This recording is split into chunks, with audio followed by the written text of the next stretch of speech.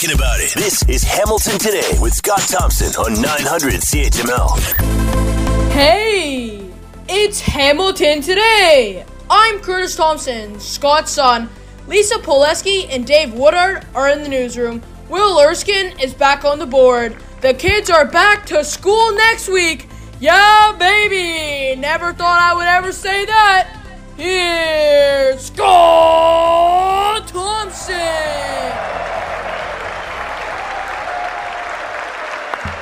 Yeah, I never thought I'd hear you say that either. I'm not sure if that's tongue-in-cheek or if there's, there's honestly a bit of truth to that. Actually, there is, because I know when my son was told that they were delaying Christmas break, he got a little ticked off. He thought that, they're going to be out for 100 years. And he was not happy about it. So, believe it or not, certainly my grade niner is happy to be going back, come next week. So good news there. Good afternoon. It is 3:08. It is 900 CHML. I'm Scott Thompson. Will Erskine back on the board. Happy New Year to you, Will, man. Happy New Year, Scott. And I hope it was a good one for you and you had a nice rest and all that sort of stuff. Well, I just woke up now, so, Hey, that's great, because that rest should last you for about the next hour or so. Once we do what we do, feel free to jump into the fun. Love to hear from you. Oh, forgot to mention too that Lisa Poleski and Dave Woodard in the newsroom. All three of the kids will be joining us around the big round virtual table coming up after the 4:30 news to talk about the issues of the day. So if you want to talk about the issues of the day or have one of yours tossed on the table, feel free. Send us a note, Scott Thompson at 900CHML.com, and the phone lines are always open. All right, very excited to have the former Premier of Ontario on the show today, Kathleen Wynne, MPP for Don Valley West, and recently appeared in a Maclean's interview talking about life and such after politics and the whole legacy and what she's been going through. And it's an absolute pleasure to have her back on the show. Kathleen Wynne, thanks so much for joining us. My pleasure, Scott. Thanks for reaching out. And, it's, we disagreed politically several times, but boy, you were always a pro. You were always, came on the show and gave us your time, and we greatly appreciate that. You're one of the great ones out there. Thanks so much. This is a very difficult job, as we've seen, and we're certainly seeing, during a global pandemic. Do you miss leading, especially during a time like we're going through now? Scott, a lot of people have said to me, you must be relieved not to be the premier. And I don't feel that, I miss the job. I miss the interaction with the people of the province. I would have done things differently, than the current premier. There's no secret about that. I know it's tough. I know that every leader in the last 2.5 years has had a very, very tough time. But, when you believe that you have something to offer, you want to be able to continue offering it. So, as you said, we're heading into our third year of this, and it seems the discussion is changing now as we're moving towards Ontario now. I think it's 12 plus. At least with their first dose, over 90%, almost 90% with the second. Is this discussion changing in the sense that it's less about the dangers of COVID-19 to oneself and more about the dangers of this to our very fragile healthcare system that's been neglected for decades and is in desperately need, I believe, of a funding formula change? Is it time to focus on that? Are we using, even if we get 100% of the population vaccinated, we're still going to have this healthcare issue. Is the focus now, we're focusing now on the healthcare system as opposed to the disease itself? Yeah, I think that's really astute of you, Scott. I think that the discussion is changing. But I think it's focusing on two things. Yes, the healthcare system and what it needs, what it needed before, perhaps. Certainly the gaps that have been really highlighted through this pandemic. And we can talk about that. I think long-term care is an area that obviously needs more support. So I think there are a number of things. But I think the other issue that has arisen out of particularly the last 6 months or so is this rift between people who are willing to get a vaccination and take part in sort of community well-being and the minority of people who are not willing to do that. And I worry about the well-being of the community in terms of our ability to repair that rift once we are on the other side of this pandemic, because it's become very vicious. I mean, even the announcement today that Premier Legault in Quebec is saying he's going to tax people who are not willing to get vaccinated. I think that's a very slippery slope. I think that personally, I think that's the wrong direction. And I think it widens the sort of civic distance between groups of people in a way that's not healthy. So I think those two discussions, I mean, they're very different, Scott. One is about the nuts and bolts of the healthcare system, but the other is related in that it's about how we treat one another and how we respect one another and how we respect the authority of scientists. That's a very valid point. It seems that provinces are really taking the heat here. Now, we know, obviously, healthcare a provincial jurisdiction, but when this Medicare system was started, it was 50-50 with the provinces and the feds. Is the funding formula at the root of this that needs to be changed? Again, it is up to the provinces to make all of this happen, but it still all starts with money. Is that where we need to start with this, is the funding formula and how to address it? Well, when I was Premier, Scott, and interestingly, in that article, in the interview that I did in Maclean's, I talked about us working to balance the budget, and I talked about how we had to work to hold healthcare costs down, not to reduce them. We didn't make cuts in the healthcare system, but we were constrained. And a big reason that we were constrained is exactly what you're saying. We were getting between 20 and 23 or 4% of our healthcare funding from the federal government, and the rest we had to raise provincially. And you are correct, the original deal was 50-50.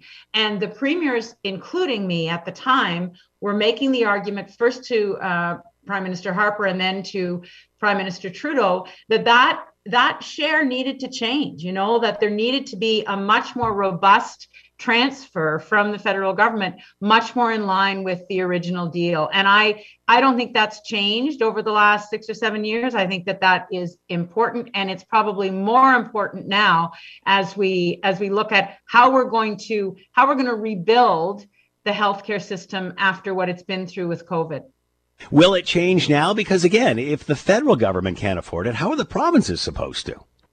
Well, yeah. I mean, the federal government has a broader tax base, right? So I think that obviously the federal government has had to put out an enormous amount of money to invest in people's lives over the last 2.5 years, and they have done that.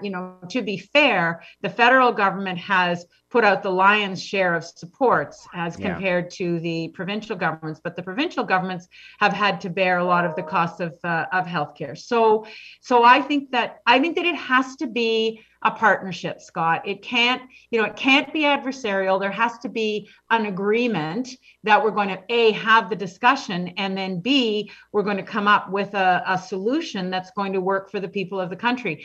People who go into a hospital or go to a clinic in their community or are looking for home care, they don't actually care who's funding that, I think as politicians and as pundits, sometimes we get caught up in formula and the logistics of how the funding works. People don't care. I mean, when I would knock on doors, people didn't know whether the provincial government was responsible for the potholes on their street or whether the municipal government was or the federal government was. They just wanted those things fixed.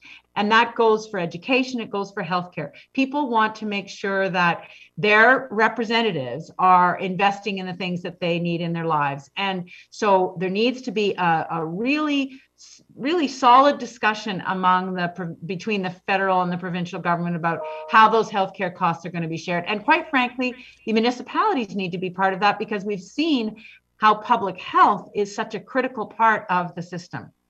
I could carry on this conversation for an hour. We've only got less than a minute left. I have to ask you, we've talked about what leaders should be doing. What about the opposition? I've often thought, especially during the early stages of this campaign, when everybody wants to see everybody working together, it was kind of fruitless to just attack another or what the opposition or whatever was doing. And is this not a better chance to, if you are in opposition, to build your brand, to become the nice person, to understand, be empathetic about what's going on? Because really, there's only so much you can do rather than you're doing it this way, I'm doing it that way. I always thought that this period should be used to build one's own brand as opposed to the typical politics. Your thoughts? Well, in fact, and I'm going to sound partisan, Scott, but the reality is that Stephen Del Duca, who's the Ontario Liberal leader, has been putting out really constructive suggestions, whether it's in education, whether it's in healthcare. I mean, some of the things that the Ford government is only now starting to do, for example, making education workers a priority in terms of getting vaccinations. We've been talking about those things for months. And so I think that if you look at what particularly the Liberal Party has been doing, we actually have been making suggestions, because I agree with you. We need to work together. And just in the last few days, Stephen Del Duca asked the opposition, or asked the government and the other opposition parties to come together. The NDP and the Green Party did, and they met and they had a constructive conversation. Unfortunately, the government wasn't at that table. So I agree with you. It's just a matter of whether there's a light shone on that or not, to go to the song that you brought me in on. Yeah, Kathleen Wynne, MPP for Don Valley West and former Premier of Ontario. Kathleen, thank you so much for the time. Much appreciated. Be well. My pleasure. You too. Take care, and all your listeners be well.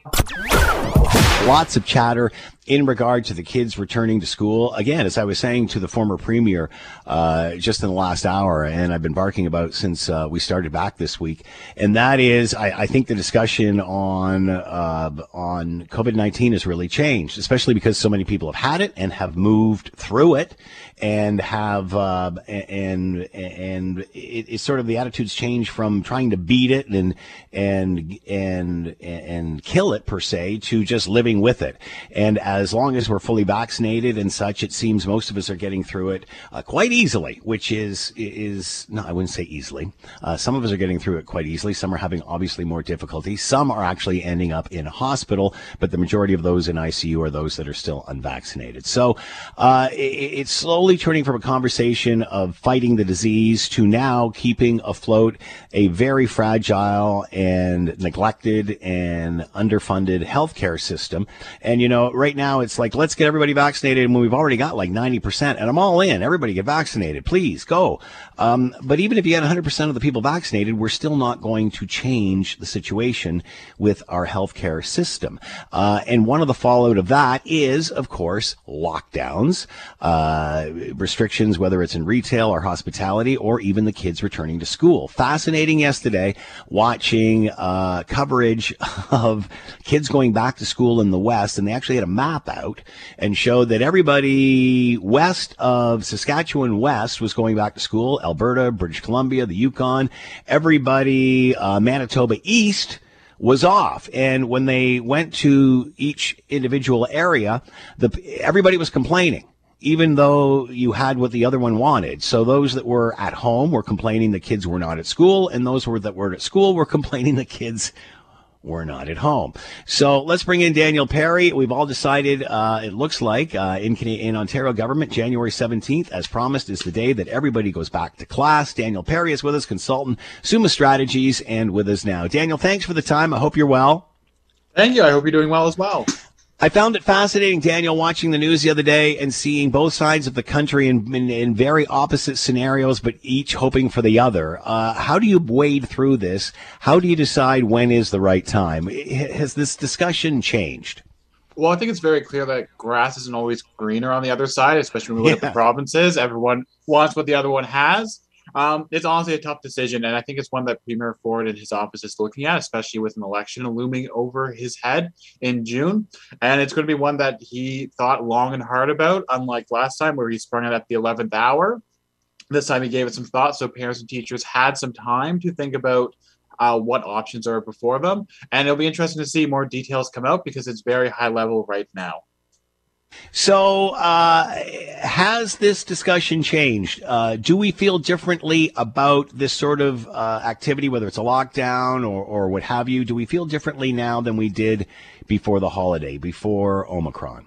I think so. I think people are genuinely tired, especially here in Ottawa. People are tired of going down lockdown after lockdown. Groundhog Day isn't supposed to happen until next month, but it seems like we're living in that every couple of months now. So I think people are generally, especially as more people get it and more people are becoming infected, they're realizing that it's spreading fast. And I think people's minds are shifting, and even how Ontario is counting cases has changed. So I think especially as we go through this lockdown, I think people are going to really reconsider priorities and what they're looking for in terms of what the next lockdown could look like. Many are asking why now? Why open it up now? Why keep it closed now? What are we basing this on? Your guess is as good as mine, to be honest with you there, Scott. It seems like the government They said really it was wants- to allow. They said it was to allow time for them to prepare for this and see if things sort of calm down a bit. But it seems lots of people are getting it, and we're just content with that. Yeah, if you look at the numbers, especially a lot of the models projecting that next week is going to be the peak of this variant. So it's a very interesting decision to send the kids back during that. That said, I think the government's hoping that we are reaching the peak and things will kind of start slowing down. So by sending the kids back, we can slowly get back into the sense of normalcy and we can get the economy rolling again. And that's something that's been big for the Ford government. And the reality is that schooling is a form of daycare in some situations because parents sometimes can't afford to keep kids at home. They have to send them to school if they're looking to get back to the workforce, which is something very important to this government. Is COVID-19 at this point, do you think, being used to distract us from a bigger problem, which is a healthcare problem or a healthcare system that is in dire stress? I mean, it's in dire need right now. We always brag about it, but boy, we're certainly seeing the holes. You mean the government would try to distract us with another crisis to hide a crisis? I don't think they would ever do that. No, I think the whole pandemic has really highlighted how our healthcare system is failing, but also how it's succeeding and how we have some very remarkable people in hospitals leading them, people on the floors helping people. There's been a lot of great compassionate stories about the Medicare the medical community. That said, I think it's time for the government to pony up, and it's very clear they're willing to spend money when needed. And I think our healthcare system really needs some help because it's struggling. And I really think that Canadians want to see that healthcare staff compensated for what they're doing and at least make this the respectable and attractive profession that it once was. Daniel Perry with us, consultant, Summa Strategies. Thanks, as always. Be well. You too. Take care. Jason Chapman is with us, executive producer with Global News Radio 640 in Toronto. Apparently is on the speed dial of the Premier and was privy to this information earlier on today in regards to the schools will, in fact, be reopening coming up next week. It was fascinating, as I said to the former Premier Kathleen Wynne earlier on. You're watching the nightly news last night, and half the country is back at school. The other half is not back at school, east to west and such. And each one is screaming that they want to be like the other one. The people that are open say they should be closed. The people that are closed saying they should all be open. And you're just sitting watching this from the space station wondering, where's the consensus here? Let's bring in Jason Chapman, find out about what's going on January 17th and with the reopening. He's with us now. Jason, thanks for the time. I hope you're well. I'm as well as can be in this climate, Scott. I don't even know what to say anymore. I'm Blur's Day. I'm okay. I mean, I'm better this week than I was last. Yeah, I hear you. The guy at the liquor store said to me, I said, how are you today? He goes, living the dream. And then as soon as I walked out the door, I heard him say to the customer behind me, living the dream. It's just a standard answer. I love that positivity, Scott. Honestly, that's uplifting in this time. Even if he doesn't mean it, I love it. I'm sensational, man. What can I say? Exactly. So tell us about your encounter with the Premier and us moving forward with opening up next week's schools. So, I mean, I've been a reporter or a producer or some newsy type of person for 20 years, Scott. And I mean, over that time, you get phone numbers, you get contacts that are great to have in your back pocket. I'm going to tell you, I misused two of those numbers, one of them being the Premier's and the other being the Mayor of Toronto last week. Misused in the sense of I'm on paternity leave right now. I'm actually not working. I have those numbers and I guard them, with great care because you can't just give those out and I don't misuse them. But I just had enough.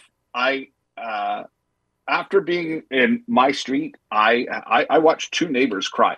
I've never seen these people cry, Scott. These aren't close. Well, one is quite close, and the other one is we love saying hello. They were in tears. I was in near tears. I'm a maternity leave. I don't have to juggle a job and school, online school. I've got a 5-year-old and a 1-year-old. So I just sort of reflected, and I don't know. I paused, and I am convinced. Maybe I'm wrong. Throw this on the round table. I know the poll came out today saying the majority of Canadians, a slim majority, are in favor of lockdowns. I don't think that's true. I don't. I just think people are so afraid of the bloody repercussions. They don't know what to say. Yeah. People care about hospitals. I get that. They want to do right. But living in fear, Scott, is not going to fix our bloody healthcare system, which needs a lot of fixing. So what did what did he say to you? What message did he leave for you? So I wrote a couple of days ago, and I didn't hear anything. And then last night at 10 or just before 10, he called, and I have the new don't disturb thing on my phone. After a certain time, which is great. I actually really like the balance that gives to my life. But I found it just before 8 o'clock this morning, and immediately I flipped it to Dave Bradley in our newsroom in Toronto, who flipped it to everybody across course. And the Premier called, and he said a couple of things that really stood out to me, Scott. He said that, number one, schools would reopen on Monday. He confirmed it. Last night, we were all citing the source inside the Premier's office, and on the phone, he said, no, Jay, we're opening the schools on the 17th. Which is weird that he confirmed it that way. This whole thing is so odd, Scott. Hold a bloody news conference and tell the world. The other thing he said is that he thinks it's absolutely right. See what happened in New York City where they opened schools? They had no staff. And so we just had to close the schools. We had to close them. It was the only way, Jay, and we're standing by that decision. But thank goodness we closed them. I mean, I don't know what's changed, Scott. The indicators in the province still say that, listen, it's January. Our healthcare system's hooped. And right now we have restrictions that healthcare workers have to stay home for a long time. And we fired a bunch who weren't vaccinated. Yeah, our healthcare sucks. It's not better today than it was 2 weeks ago. No, and now everybody is sick, including those in the healthcare system, because there's like a 30% absentee rate across all industries. Jason Chapman with us, executive producer, Global News Radio 640 in Toronto. Jason, as always, thanks for the time. Be well, and put the phone down and get back to your leave. Yeah. Overrated. My kid gets lots of attention from me. I promise, Scott. Kids. All right, you take care, buddy. Vaccine hesitancy in regard to brands of the vaccine. We talked about this way back when at one time the National Advisory Committee on Immunization, that's it, NACI, and Health Canada were both holding press conferences for some reason at the beginning of all of this pandemic. And Health Canada would say one thing, and then NACI would come out and say something completely different. And they're two different organizations. Health Canada, of course, approves the drugs that we use in Canada, and NACI is a volunteer group of respected doctors who oversee all the information that's going on all over the world and kind of make a recommendation as a result of this. I think what I find really fascinating is none of this had to happen, but basically because of the disagreements, the miscommunication between NACI and Health Canada, AstraZeneca is virtually gone out of our toolbox for controlling COVID-19, and then, of course, saying that Pfizer was better than Moderna. We remember that way back when, and that is still lingering today, as the Ontario Pharmacists Association is reporting that many in Ontario are turning down the COVID-19 vaccination because they do not want Moderna and instead are waiting for Pfizer. Justin Bates with us, Ontario Pharmacists Association. Justin, thanks for the time. I hope you're well. Happy New Year. Thanks for having me on.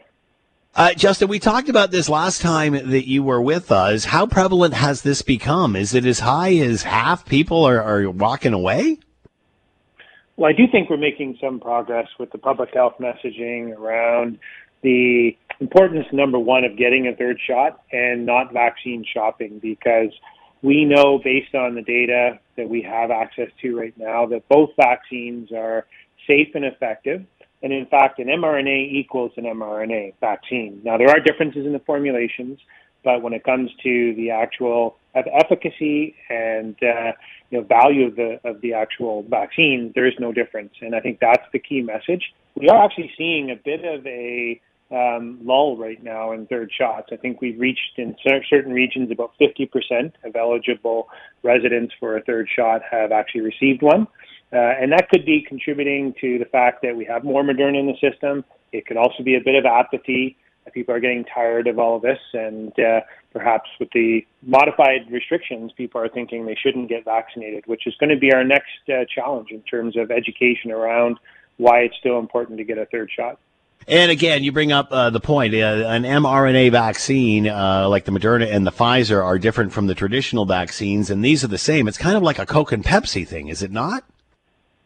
It is, yes. Now, the formulation, some of the what we call incipient ingredients, non-active ingredients are different, which is why you'll see some slightly different side effects. But the technology and the science is exactly the same with mRNA vaccines, as they are with viral vector vaccines like a AstraZeneca or a J&J. So it's using the same kind of technology in how it attacks the system and the virus and builds up the immunity. So, really there's no reason to choose one over another, but we do have this consumer perception and awareness of, say, one brand over another because they may recognize it, and it's just sort of, that's one of the things that they opt for. But I do think that because of some of the supply interruptions early on in the vaccine rollout back in March of last year, we did have more Pfizer in the system. So more people got a first and second dose of Pfizer. And if there's any ambiguity about mixing vaccines, whether that might be travel abroad or just uncertainty, then people tend to opt to stay with the same vaccine. And again, just to reiterate, is there any difference if I've had Pfizer for my last shot and even AZ for the first, that it's going to be a problem to get a Moderna for the third? No, you can mix all three. In fact, many people have done that. Some have done AZ at the beginning and then received Pfizer, Moderna as a third, Pfizer as a second, or any of those combinations we know is safe and effective. And it's becoming a global standard now, even within the World Health Organization. Initially, there was some hesitation to adopt definition of what constitutes being fully vaccinated when mixing. We saw that with some of the destinations like the U.S. and Caribbean, but they've all come along to accept mixing of vaccines, whether it's a viral vector like AZ to mRNA or the two different mRNA vaccines. It's hard to believe that this sort of all came out of the miscommunication from way back in the earlier part of this pandemic. Do we have a handle on that now? At one time, this would be political and people are muzzling science, but then when we heard too much science speaking, it became confusing. Is this about muzzling science or creating a consistent message?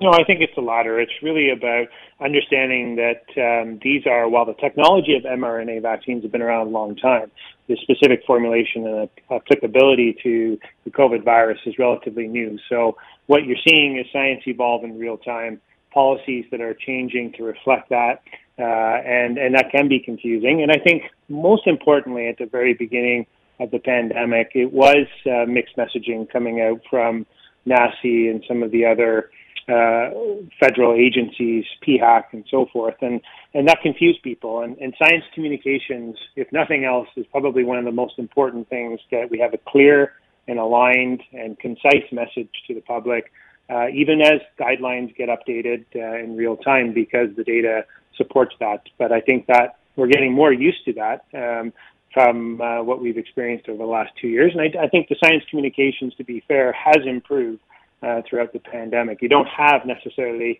communication experts, public affairs people that are crafting those messages early on, and that's why you see some of the mixed messaging that came out.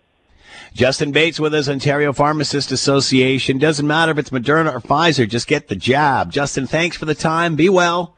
You too. Thank you. You're listening to the Hamilton Today podcast from 900 CHML. Hey, I'm Scott Thompson. Will Erskine on the board. Dave Woodard and Lisa Pileski in the newsroom, making their way around the virtual big round table to talk about the issues of the day. Good afternoon, table heads. I hope you're all doing well. Good afternoon. Hello, hello. Poll question of the day. Boy, this is going to be an interesting one. Some real ethical stuff here. Poll question of the day, which we always start with. Are you applauding the decision to reopen schools next week? Right now, 62% of you are saying no. I found this fascinating, as we all do, watching the various news outlets across the country and such. Obviously, half the schools this week are open. Schools west, Saskatchewan West are open, including the Yukon, and those Manitoba East are closed. It was fascinating watching this, and then they go to actualities of both places, and both hated it. The ones that it was closed, they wanted it reopened. The ones that were open, they wanted it closed, just to show you how divisive this all is, and how we all have different opinions. But we'll start with you, Lisa. Are you applauding the decision to get the schools open next week? I'm not applauding anything that was previously announced. I mean, they're basically sticking to the plan that they already announced. Yeah, that's true. So, I mean, that's good, I guess, that they're sticking to the plan. But, I mean, there are I think the concerns that have been raised are legitimate. The concern that maybe people don't have the supplies they need. I have a friend who actually works in Peel region for one of the Peel boards, and she's like, I don't even know if we have the masks. They say we're going to get the N95 masks, but I don't think we have them yet.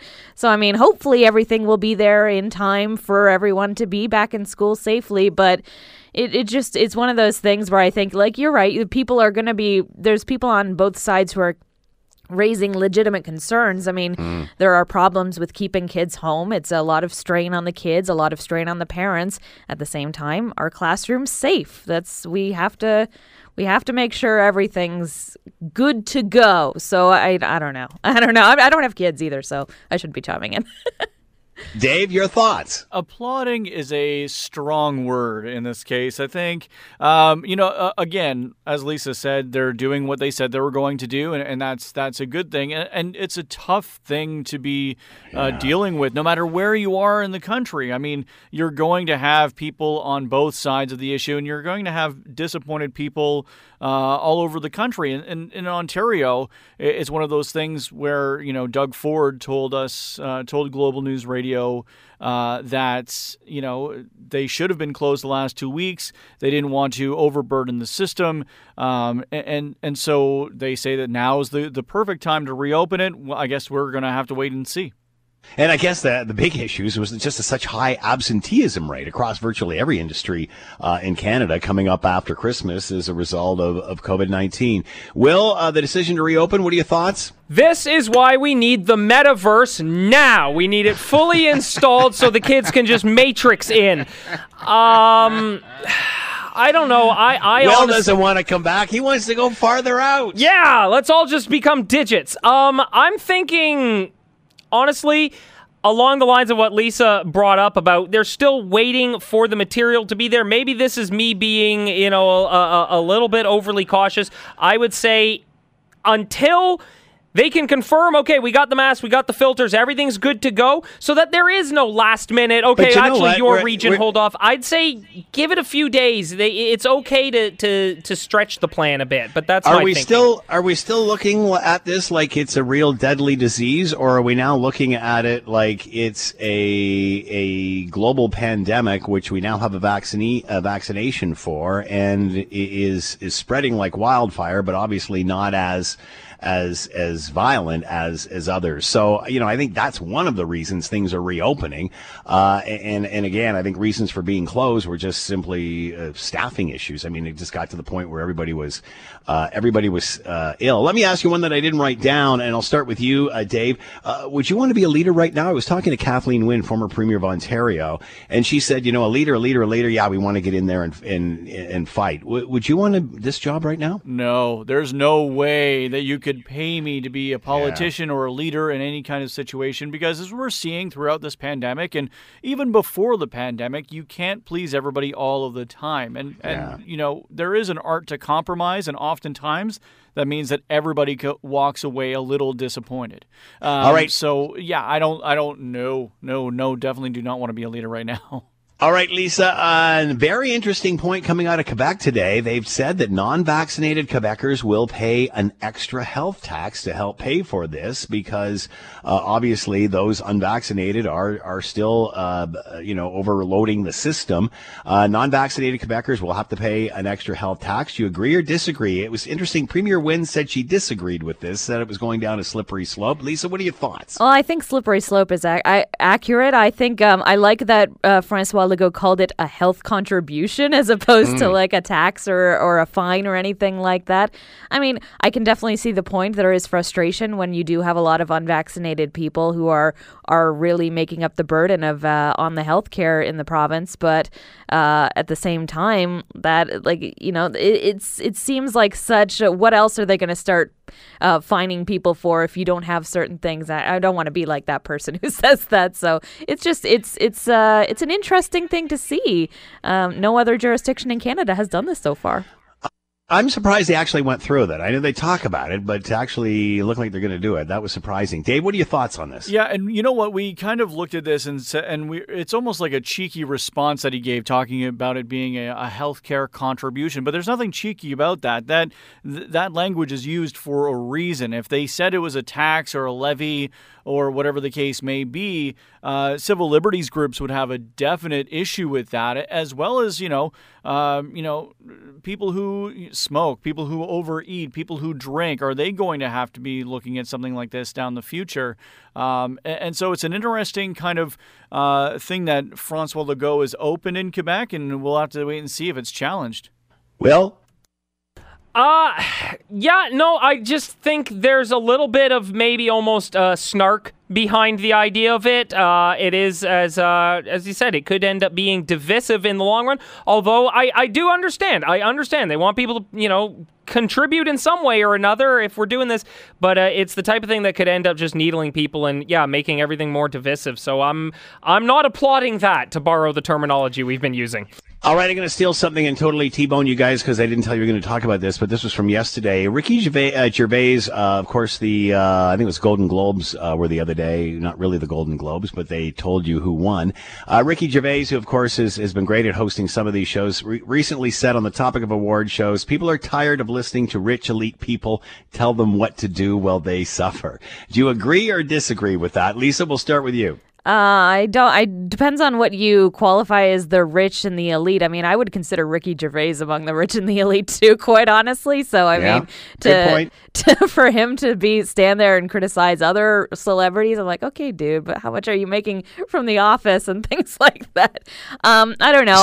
So it's hypocrisy, calling it hypocrisy to you. Yeah. I kind of feel that way. I mean, I don't know how many people are actually going to celebrities for advice anyway, and I feel like it really the average person is not really kind of looking to those celebrities who are speaking out for their wisdom, so they can say whatever they want. We don't have to necessarily listen. Dave? As far as I'm concerned, Ricky Gervais can let me know when the next season of Afterlife is coming out, and I'll be happy with that. There you go. All right, it is 4:45. Thank you, table heads. Lisa Pileski, Dave Woodard, and, of course, Will Erskine all around the big round table. Thank you so much. It often seems as I'm reading through all this, and I'm in the media, I've been in the media for 38 years. 38 years this month. And, I think we've gone from what I love about this is I'm just a guy, an average guy who I can come in and I talk to all of these experts and I get to ask them all kinds of dumb questions, all kinds of obvious questions that everybody wants to know. That's really what my role is. And it seems that now the media is asking questions that they know there are no answers to, just to create the hype and to create the anxiety and the tension and the feeling that there's actually a story when probably there's not. It seems we're asking more questions or creating more confusion than we are answering questions. Am I right? We'll talk about that a little later on, maybe. All right, it is 4:52, and it's Hamilton Today. Have I done all that? In case you don't know, school is back next week on Monday, the way they said it was going to be. They said they needed a couple of weeks to just get things ready. And not only that, absenteeism rate through the roof, like 30% in every occupation, down for the count. So this allows people to heal up and get back after the holidays. Again, watching last night on the news, half the country's back. The other half of the country isn't back at school. When you talk to each one, they're all angry that they're not doing what the other part of the country is doing. If you're home, they want to be in. If you're in, they want to be out. So can we please anybody? Let's bring in Thomas Tenkay, Professor, School of Occupational and Public Health, Ryerson University, with us now. Tom, thanks for the time. I hope you're well. Yes, thanks. Great to be with you again. I found it amusing, Tom, watching the news last night and literally seeing, from Saskatchewan west was in school, from Manitoba east was out, and each one was complaining that they weren't doing what the other part of the country was doing. Is anybody happy with this? Yeah, I agree with you. I think that it's a really difficult sort of situation to sort of judge which is right and which is wrong. I think, each province is doing what they feel is the right thing. But, either way, if you have kids in class in person, there are risks. But if you have them online, there's also risks, maybe not infection risks, but broader, mental health and broader sort of societal impacts. So it's a really difficult balancing act at this stage in the pandemic. Yeah, even my kid's saying, I want to go back, which I don't think I've ever heard him say over the course of his school career. He's in grade 9, so it's great to see. Kids back in school, is it time? Is it safe? What are your thoughts? Well, yeah, I think if you think about, breaking it down from either what from an infection perspective, there's definitely, risk for the kids being back in class and having that connection and contact with other kids, and just with the amount of transmission, what I'd say is, I would say that once kids go back to school and they're having that level of connection with other kids, it's pretty much everyone's going to become infected, I would say. So the question is that worth it versus having them at home? I suppose, when you look at what's the impact of kids getting COVID?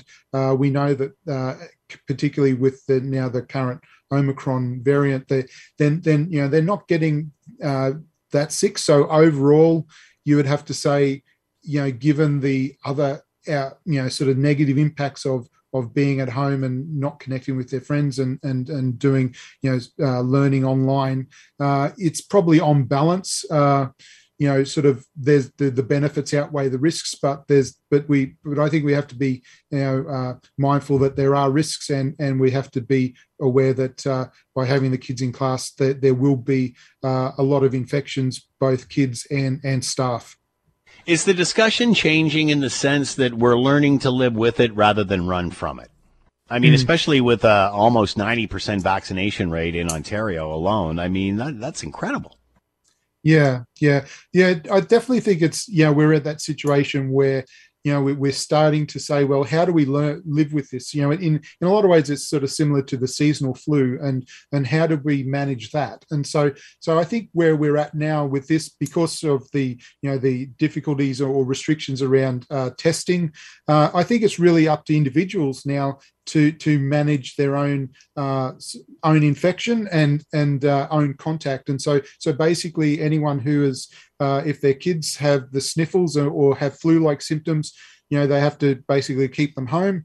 But if we say, well, let's, if they're at school, they're wearing masks and wearing the best masks they can, at least the triple ply ones, or even better if you can get the kids size N95 masks. And then if they're washing their hands and sort of trying to do social distancing as best they can. But I think we're at that stage where we've got to do the best we can, but we have to say, well, if people are sick, stay home. So, and that's really where we're at now, I think. Thomas Tenkay, Professor, School of Occupational and Public Health, Ryerson University, talking about the kids heading back next week. As always, Tom, thanks for the time. Be well. Thanks very much. Have a great day. All right, lockdowns and the kids out of school, obviously going back. As I said earlier, it was fascinating watching stuff on the news last night where half the country was back at school, the other half wasn't, and each one was complaining because they wanted to be what the other one was. So, anyway, I really think this discussion has changed in the last week or so. And as many people have become infected, as many people who have been fully vaccinated get over this and move on with minimal illness, I think people are really looking at the way we're handling this and wondering if COVID-19 is still the problem or if the real issue here is a crumbling healthcare system that is in need of a funding formula overhaul, and it's taken the pandemic to bring it to our attention. Let's bring in Ian Lee, Associate Professor, Sprott School of Business, Carleton University. Ian, thanks for the time. I hope you're well. I am, Scott. I've been triple vaccinated, and I am isolating like crazy. All right. He's off and running. I'm really feeling the change in this discussion, and tell me if you agree, Ian, and that is, I think, with lockdowns and keeping kids out of school, it seems that we're bashing the last 5 or 10% of the population to get vaccinated as if that sort of is somehow going to solve all of our problems, especially with the healthcare system, when now I think we're realizing how fragile, how sensitive, and how underfunded the healthcare system is. At one time 50-50 between provinces and feds. Now it's like under 25% that the federal government pays. So has the discussion changed, and are we finally starting to focus on the root of this, getting through this, which is an inadequate healthcare system that needs some fixing? I think, Scott, and I find this just fascinating because it's a subject that I've been talking about. I've written about this. Many have talked about it for months and months and months, but we have to wait to see it happen, it seems, before we get it. And the reason I'm more concerned, I'm older, and I'm immunocompromised, and so, as you get older, you become more aware of your mortality. And guess what? The stats are crystal clear. Older people consume a lot more healthcare annually, long before the pandemic, by the way.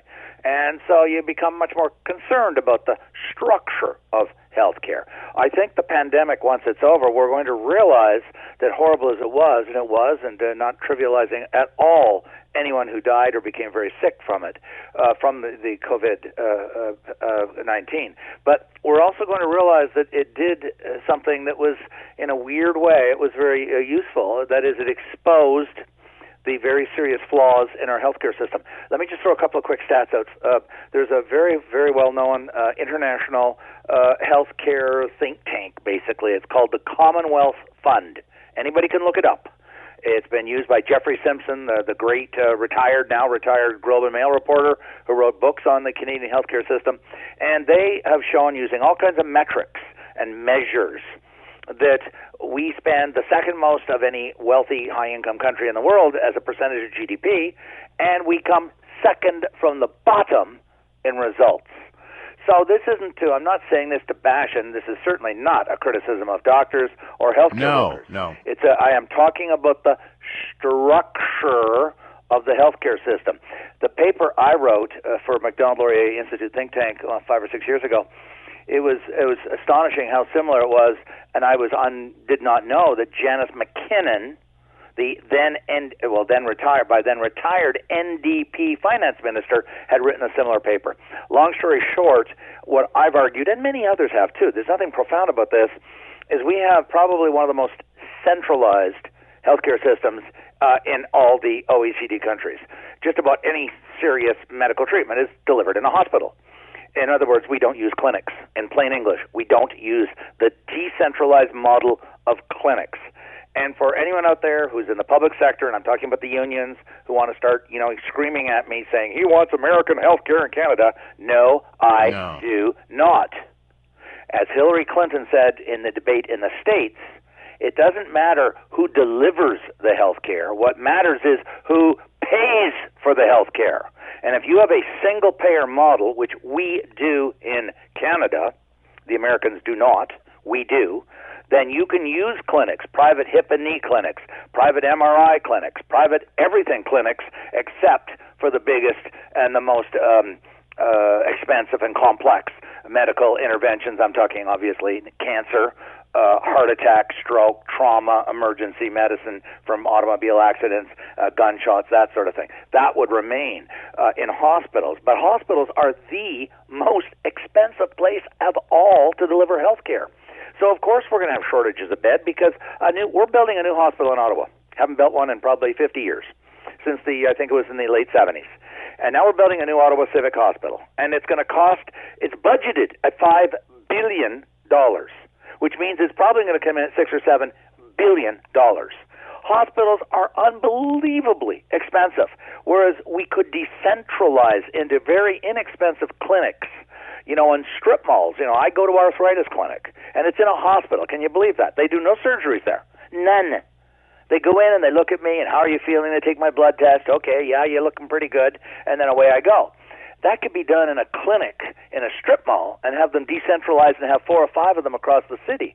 And so that kind of thinking of going decentralized, but with OHIP acting as the banker, the regulator, and the paymaster, so that they would reimburse the clinic for the same fee they reimburse the hospital for a hip or a knee or whatever. Because people don't realize this. Every hospital gets reimbursed by OHIP for every medical procedure.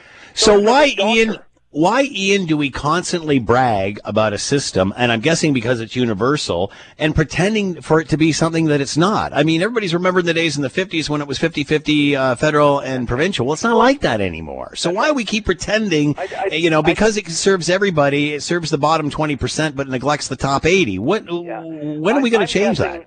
And I'm not trying to, beat up on politicians, but, I'm old enough. I'm in my late 60s. I can remember every election in my lifetime starting in the early 70s, politicians bragging on the campaign trail, we've got the best healthcare system in the world. No, we don't. The old thing, you say it long enough and loud enough, and people start to believe you. And it's not supported by the data on wait time. So when people wonder this is ideology, no. They actually compare average wait times for heart, for knee, for hip, for a whole smash of procedures, the Commonwealth Fund. It's absolutely nonpartisan. It's not funded by corporations. It's not funded by pharmaceutical companies. It's a quasi-government type of organization similar to the OECD. And it's widely respected. And they show that we are near the bottom in terms of medical treatment, in terms of timeliness. I'll give you an example. I'll be very personal. I had my full knee replacement 3 years ago, just before the pandemic. I was on the waiting list, on the queue, for 2.5 years. Yeah. Years, Scott. Years. My sister lives in the United States and has been for years. She's an American. She said, that's crazy. She says, I can get my knee replaced in 2 weeks here. I talked to the doctor. 2 weeks later, I can get my knee done. 2.5 years in the national capital of Canada, in the 10th largest economy in the world, one of the wealthiest countries in the world, and it took 2.5 years. So there's problems with the structure. It's not the doctors. It's not the nurses. No. It's the structure. We have a centralized model, and that works for things like national defense. You can't have 10 or 20 or 30 militaries in a country. You have one. That's a centralized model. Okay, I get that. But medicine needs to be decentralized because there's people living all across the country in all kinds of villages and towns and cities. And then if we retain the single-payer model, which differentiates us from the states with their thousands of insurance companies and billing and all that stuff, we keep the single-payer model, but then we decentralize the delivery. And by the way, very quickly, Scott, I did research on this back in 1965 when the Lester Pearson and the premiers were discussing it. They never, and it's very clear, on the record, in their own words, it was never the intent of the people that created public Medicare in Canada to have it 100% delivered by public sector. They never anticipated. They never expected all the doctors would become on the payroll of OHIP or whatever the provincial medical system is. And, even now we've had a mixed system all those years. Private doctors and private clinics are private, and we don't call that privatized health care. When we Ian, I got to cut you right off there. We're out of time. Ian Lee with his associate professor, Sprott School of Business, Carleton University. Is this about the pandemic or a new funding formula for our healthcare system needed? Thank you, Ian. All right, let's bring in Scott Radley, host of the Scott Radley Show, coming up after the 6 o'clock news, and of course, columnist in your Hamilton Spectator. He is with us now. Scott, thank you for the time. I hope you're well. I am well, Scott. How are you? I'm doing good. Thanks so much for taking the time. I want to throw this out right away and catch your thoughts on this. In Quebec, non-vaccinated Quebecers will now have to pay an extra health tax, which we don't know how much that's going to be, but apparently it's more than $100. Yeah, a significant amount in order to help pay for COVID. Kathleen Wynne even said this was a pretty slippery slope. What are your thoughts? Well, this is 2 days in a row, Scott, that you have predicted what I'm talking about first on my show tonight, and we're actually going to be opening the lines to people to hear what they have to say. Because I'm with the former premier on this one. I think this is stepping into opening a Pandora's box. It's pretty socialist. It's very, very left. Yeah. More than that, though, because here's the thing. So if you can say that you are going to cost the healthcare system X dollars because you won't get vaccinated, therefore you must pay a fee. What if you're obese and you have diabetes? Yep. And you live a sedentary lifestyle? What if you're a smoker? What if you drink? What if you do high-risk sports? What if you do any sports? Yeah. You can start going down the list. What if you walk to work and it's on a busy street where the sidewalk has a chance you could be hit by a car? I mean, you could literally start coming up with every one of us. The minute we get out of bed and take our first bite of something, we run the risk we could choke to death. I mean, we live in a world where we could die in a day. We could cost the healthcare system money every single day based on sometimes fluke, but sometimes our lifestyle or our habits. And so if this goes ahead, in my thinking, if this goes and the people in Quebec go, wow, this is terrific, we love this idea, I think what you're going to see is, first of all, other places try it, maybe even the federal government perhaps try something like this. Why don't they try fixing the healthcare system and try to, instead of making sure the last 1% gets vaccinated? Because even if we get 100% of the population vaccinated, we're still going to have the same healthcare system that's full of holes and in need of a new funding formula. Well, we talked about that yesterday, but that's a whole lot more challenging than something like this. Yes, you're right. It takes work. What is the easiest thing for any politician to do? Tax. Raise taxes. Yep. Raise taxes. It's a sweep of a pen. It's a vote. And, if you have a majority government and you decide you want to do it and you're the leader, heaven knows we've had it happen here enough and we've had it happen elsewhere enough.